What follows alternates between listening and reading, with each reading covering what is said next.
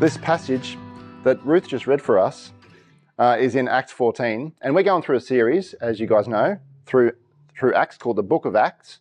And the idea is that it's not just a book of Acts, it actually becomes a life of Acts in your life and my life, in our worlds. And what we're learning, we put into practice in our own context. That's the hope of tonight as well. And the last two chapters, well, this chapter 14 and chapter 13, are actually the two chapters that speak about the first missionary outreach in the New Testament after Pentecost. There were a couple of missionary outreaches before that. Jesus sent out his disciples to do things and the 72 to do things. But here is Paul and Barnabas, and they were sent by, do you remember who they were sent by? The Holy Spirit.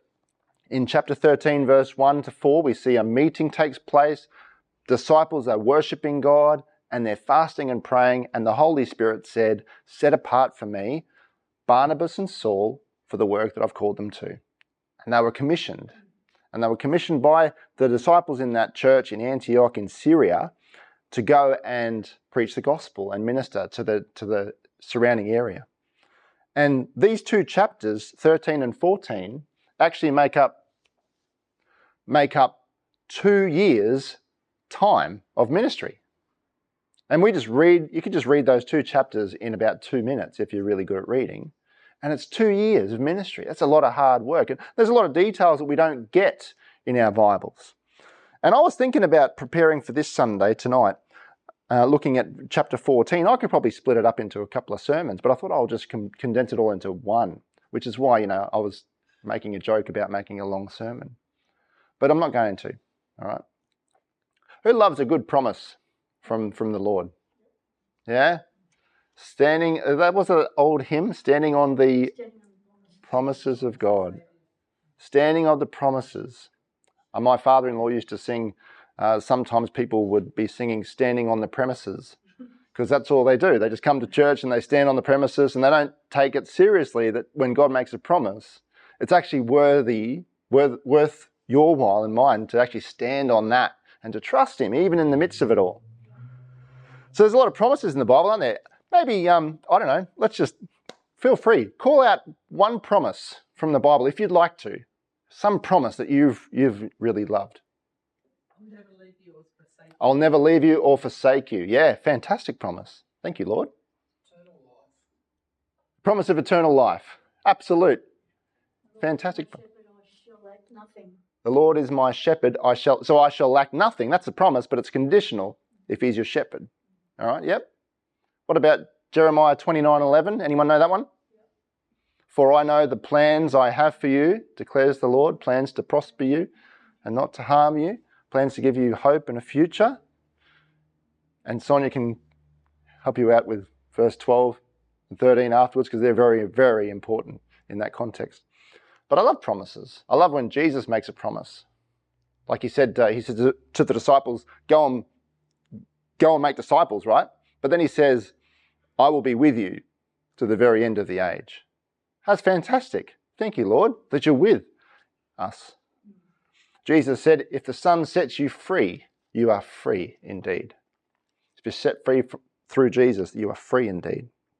So I want to keep your finger or your screen. I don't know if you can do that on your phones, you people with your tablets and things, but I'm just going to flick over to a wonderful promise, another promise of Jesus. All right, and it's in John 14, and it's John 16, and it's a fantastic promise. Here it is. In this world, you will have trouble. That's a promise.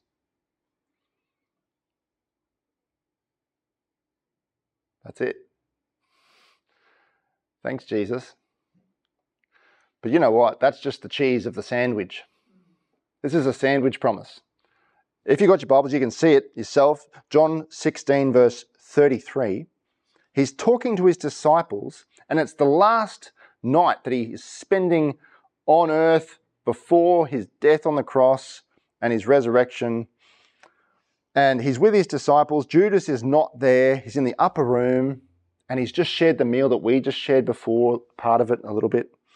And he says to them, I have told you these things so that in me you may have peace.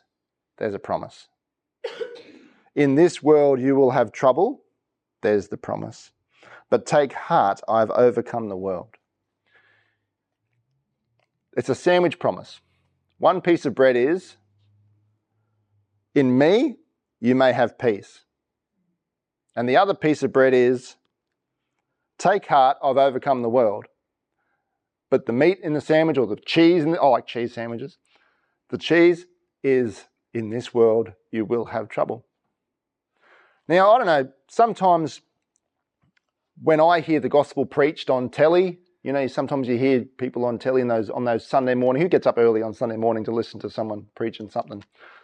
Or you've been to crusades or meetings and you've heard someone share the gospel, and it's fantastic. I love the gospel. But it's very rarely you'll hear someone say, okay, if anyone would like to receive Jesus Christ as their Lord and Saviour, before you come up the front and receive him as your Lord and Saviour, I want you to know that you're going to suffer because you follow him. You don't hear it much because it doesn't sound nice. It doesn't sound tasty. It actually is true, but it's not something that everyone likes to hear. And I want to tell you that tonight, and just bring that promise of Jesus back into the room. In this world you will have trouble. He said this here's another promise. In Matthew chapter 5, who wants to be blessed? Anyone want to be blessed tonight? Yeah, who wants their neighbours to be blessed or their family to be blessed?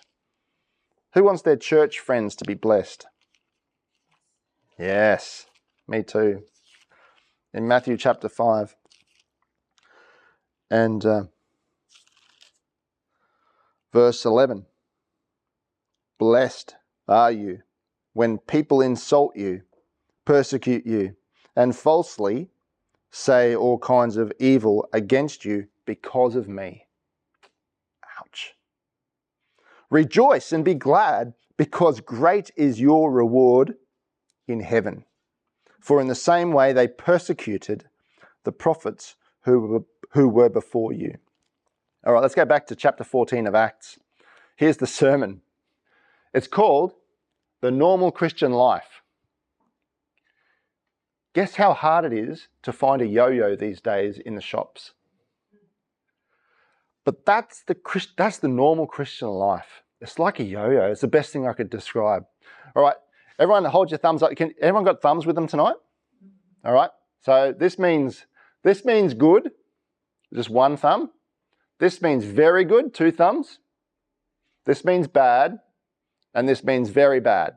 All right, and this is, I'm not sure. All right, verse 1 of chapter 14. At Iconium, Paul and Barnabas went as usual into the Jewish synagogue. There they spoke so effectively that a great number of Jews and Gentiles believed. Good or bad? Very good. Great number believed. Awesome. That's the point. But, that's a clue. The Jews who refused to believe stirred up the Gentiles and poisoned their minds against the brothers. Good or bad? Very bad or just bad? Very bad, okay. So Paul and Barnabas spent considerable time there speaking boldly for the Lord, who confirmed the message of his grace by enabling them to do miraculous signs and wonders. Good? Isn't it great? Isn't it awesome? Miraculous signs and wonders. Wouldn't it be great if we saw some miraculous signs and wonders in this room tonight to back up the word of the gospel, the message of God's grace? Because I know there's some signs and wonders that are waiting to happen in this room, in people's lives. And isn't it good news? That's great news. And what they do there, the disciples, the apostles, Paul and Barnabas, they spend time there speaking boldly for the Lord. I'm going to be very vulnerable with you tonight. I'm old. Yeah, I know some of you don't think that I am. But I think there's a benchmark that you know you're old when, all right? The other day I went out to my garden and I noticed there's some weeds. underneath the passion fruit vine. And I like passion fruit, but I don't like weeds. So guess what I did? I got down on my knees and I just started pulling out weeds and grass and all sorts of stuff that weren't passion fruit vine. And I felt so good about it. Old. Why does it make you feel good? Yeah. Gardening makes me feel good. Therefore, I am old. No. But here. Come back up. Oh yeah, that's right. I was stuck on the floor. Anyway, what these guys do here in verse 3, Paul and Barnabas, they spend time there picking out weeds. You see, they've sown the message of the gospel in the synagogue. They preached the word. Great number of people believed. And then some other people have come in and they've stirred up the Gentiles and they've poisoned their minds, it says, which is not really good, right? So there's weeds being sown. There's other messages being sown. There's, God's not really a God of grace. He doesn't really love you, as if he's going to just forgive you if you just believe and have faith, that sort of message. And so Paul and Barnabas are picking out the weeds, right? Verse 3. All right, so that's good. Verse 4. The people of the city were divided. Some sided with the Jews, others with the apostles. Good or bad? Some sided with the Jews, others with the apostles. Middly. Good to middly? Yeah, okay. All right, we're happy. It's okay. Sometimes in life, there's parts like that in your Christian life. It's not good. It's not bad. It's kind of indifferent. And it's okay. We can manage. Verse 5. There was a plot afoot among the Gentiles and Jews, together with their leaders, to mistreat them, Paul and Barnabas, and stone them. That does not mean give them drugs. That means throw stones at them.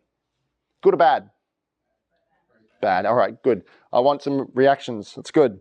Very bad, right? Very bad to be stoned. That means they're going to kill them. All right? Verse 6. But Paul and Barnabas found out about it and fled to Lycaonian cities of Lystra, Derbe, and to the surrounding country, where they continued to preach the good news. Yeah, with thumbs up. That's fantastic. Fantastic. This is good. In Lystra, there sat a man crippled in his feet who was lame from birth and had never walked. Good news or bad news? Poor guy. Yeah, bad news for him. Absolutely. Poor guy. But he was there in the room, right? Poor guy. Verse 9, he listened to Paul as he was speaking. Paul looked directly at him, saw that he had faith to be healed, and called out, "Stand up on your feet." At that, the man jumped up and began to walk. Thumbs up, everybody. Come on. Come on.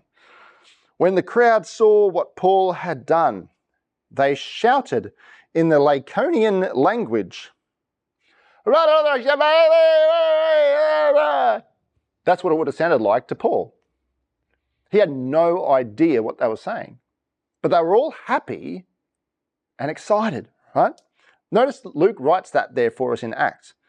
He says, they all shouted in the Lycaonian language. The gods have come down to us in human form. Barnabas they called Zeus, and Paul they called Hermes because he was the chief speaker. Is that good or bad? It's pretty bad, but they don't realise that it's bad. Paul and Barnabas are there, they've just preached a message, seen a guy get healed, walking, and all of a sudden everyone's happy. Makes sense, doesn't it? You see someone get healed, everyone's happy. And they're shouting in their own language, all right? Turns out, verse 13, the priest of Zeus, whose temple was just outside the city, brought bulls and wreaths to the city gates because he and the crowd wanted to offer sacrifices to them. This is a barbecue. This is just a barbecue after the service. This is great. Who likes a good steak? Sorry, anyone here who's vegetarian, sorry, but I love steak. It's just so expensive now, isn't it? A bummer? Anyway, mince is all it is at the moment. Anyway, they bring the to offer sacrifice. And then, in verse 14, the apostles Barnabas and Paul heard of this. They tore their clothes and rushed out into the crowd, shouting, "Men, why are you doing this? We too are only men, human like you. We are bringing you good news. telling you to turn from these worthless things to the living God. I think that's really, really cool that Paul and Barnabas do that. But I also just want you to notice in your Bibles how it says in verse 14, and also earlier on we noticed it as well. It mentions that Paul and Barnabas are the apostles. Apostles. Not just Paul the apostle and his mate Barnabas. They're apostles. They're both of them. Both of them are sent apostles. I used to be one of these people that thought there was only 12 apostles. Until I realized that Judas didn't go all the way. So then there was 11 apostles. And then in Acts chapter 1, I think it is, or chapter 2, the disciples, the 11, choose another guy. Anyone know what his name is? Matthias. Don't hear about him for the rest of this book of Acts. But he's chosen by the apostles as an apostle. And then we see that Jesus comes and meets Saul on the road to Damascus, and he's sent as an apostle. You know, the word apostle means sent one. That's what it means, sent one. And so here are Paul and Barnabas on this mission to the Galatian area where there's just non-Jewish people. All right, obviously they're worshipping gods like Zeus and Hermes, but they're sent ones. They're sent by who? The Holy Spirit. And they hear about the fact that as he shares this message, as he's speaking, the crowd get excited, but they want to sacrifice to Paul and Barnabas, as if Paul and Barnabas are anything special. And what does Paul say? We're just like you. We're nothing special. We're just like you. We are actually exactly like you, and we're declaring to you the good news that we ourselves have heard. I've heard it said this way about sharing the gospel. Any evangelists in the room? Now, don't put your hand up, but we all have a privilege of sharing the gospel with people, being evangelists, in a sense, making disciples. I've heard it said this way, it's one beggar telling another beggar where to find bread. You know, all of us need God's amazing grace. All of us at one stage in our life possibly have heard that message of grace and responded with faith in that message of grace, God's grace through Jesus. And we've responded by believing it. And just believing it, we find life in his name, eternity, that promise of eternity in our hearts through his Holy Spirit. And Paul and Barnabas are so upset with the fact that these people in this town of Lystra think that they are gods, all the while they're trying to lead them to the real God. And he shares with them this truth. He says, men, why are you doing this? We're just like you, all right? We are bringing you good news, telling you to turn from these worthless things to the living God who made heaven and earth and sea and everything in them. In the past, he let all nations go their own way, yet he has not left himself without testimony. He has shown kindness by giving you rain from heaven and crops in their seasons. He provides you with plenty of food and fills your hearts with joy. Remember who he's talking to here. He's not in a synagogue talking to Jewish people. So he's not using terminology like Messiah. He's not using terminology like sin or repentance. He's actually talking to people who have no background with the Jewish faith and the history of the Bible. And he's talking to them about God in their terms. Notice how he does it. He uses creation. The heavens declare the glory of the Lord. The stars proclaim his handiwork. Hands up who saw the red moon this last week, Tuesday night. Did you see it? Oh, there was a blood moon. It was is it a lunar eclipse? Yeah. So basically, the moon is where it is, and the sun is where it is, and the earth was right in the middle of them both. So the light from the sun was hitting the earth, and the earth cast its shadow over the whole moon. And because of the atmosphere around the earth, it makes it look red on the moon. It was beautiful. And you know what I noticed? We actually noticed it when we went out for dinner on Tuesday night to some friends of ours. And when I got back, the kids were in bed. So I got them and I said, come out, come and have a look at this. They thought that was great. Got them out of bed. Come and check out this. And we looked at the moon. There's a few of us outside looking at the moon. And you know what else we noticed? When we were looking at the moon, we noticed the stars. Because it was so dark outside, the stars were so bright. We also saw satellites, lots of satellites flying around. You seen a satellite before? They're not made by God.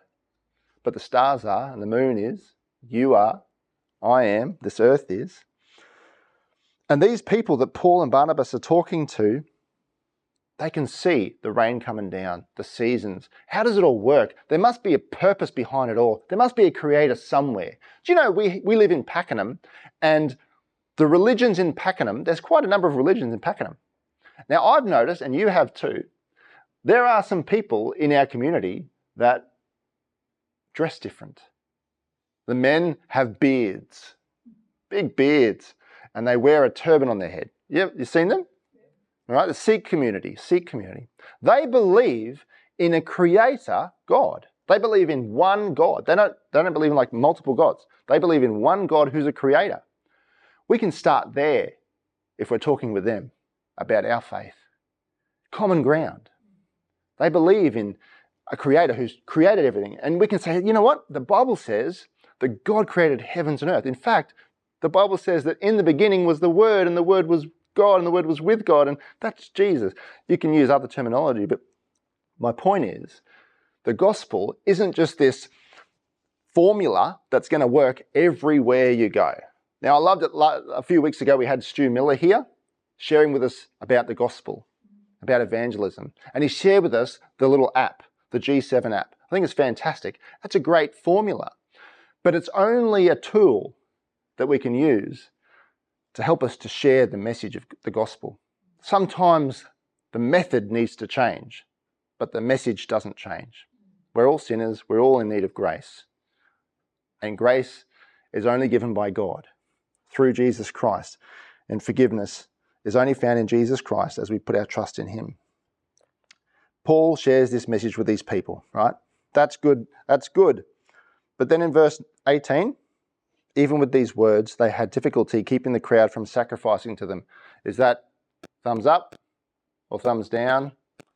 That's thumbs down. Sometimes it just doesn't work. They shared the gospel, they did all they could, and it just didn't work. Oh well. Then some Jews came from Antioch, verse 19, and Iconium, and won the crowd over. They stoned Paul and dragged him outside the city, thinking he was dead. Good or bad? Bad, yeah.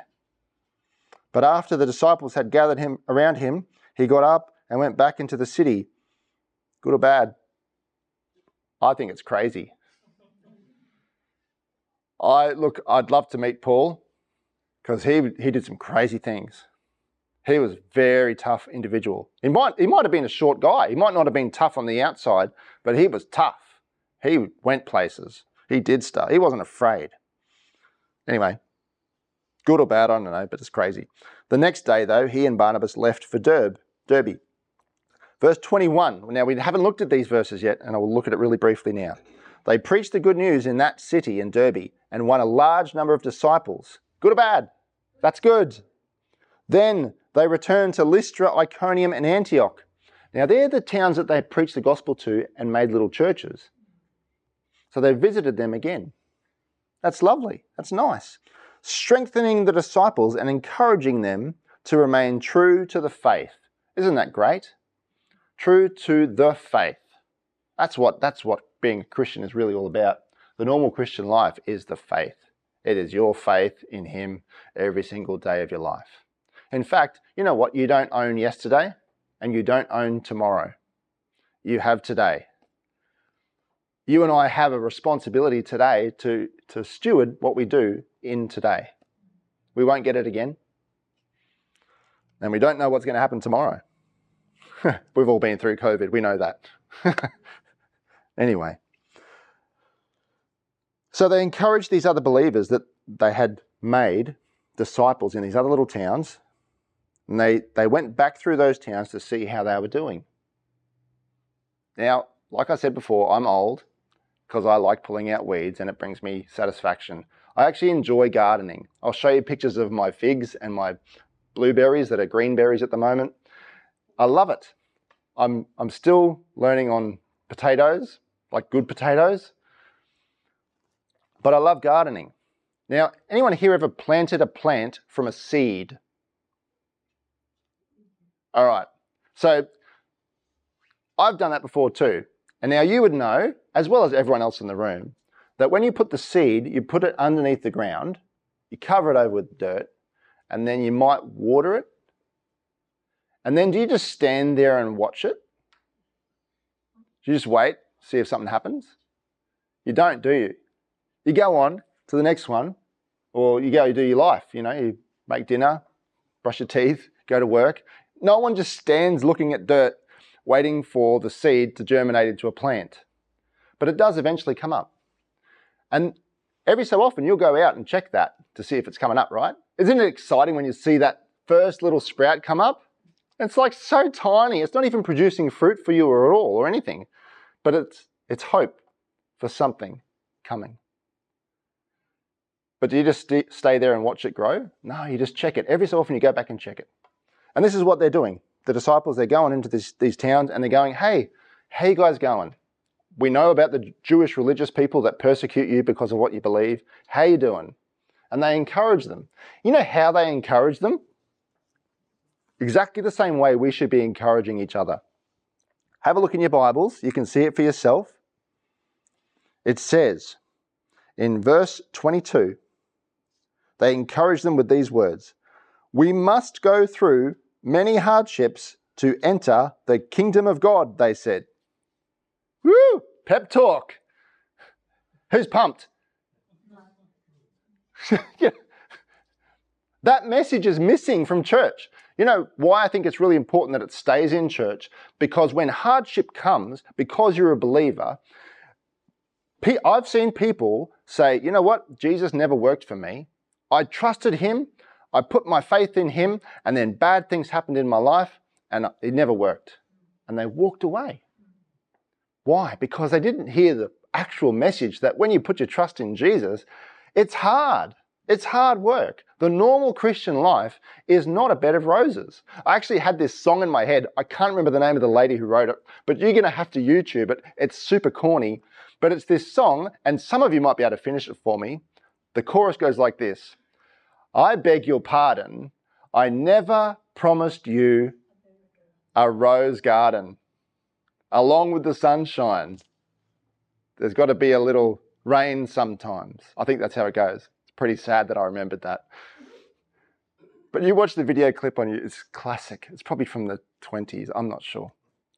But that's what, basically, I wonder if Jesus is actually saying that, you know, to you. And I know he does it to me. So many times I go through life and it's hard. He's like, I never promised you a rose garden.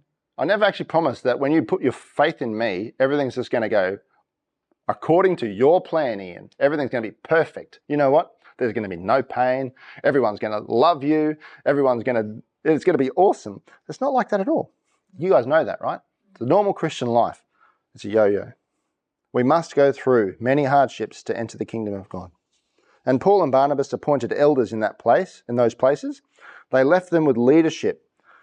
And they left them with leadership through prayer and fasting. And they committed them to the Lord in whom they had put their own trust. Verse 24, after going through Pisidia, they came into a town called Pamphylia. And when they had preached the word in Perga, then they went down to Attalia.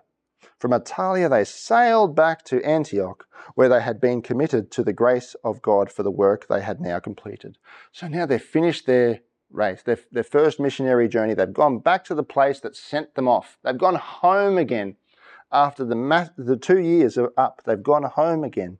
And arriving there, they gathered the church together and reported to them all that they had done and how awesome they were.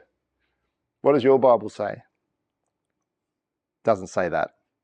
It says they reported all that God had done through them, and how he had opened the door of faith to the Gentiles. The normal Christian life is full of ups and downs, but it's all about God. It's all about faith in him, and it's all about him opening the doors ahead. And they stayed there a long time with the disciples, and that's really good news, isn't it? That's good. Good finish. Good finish. No one died.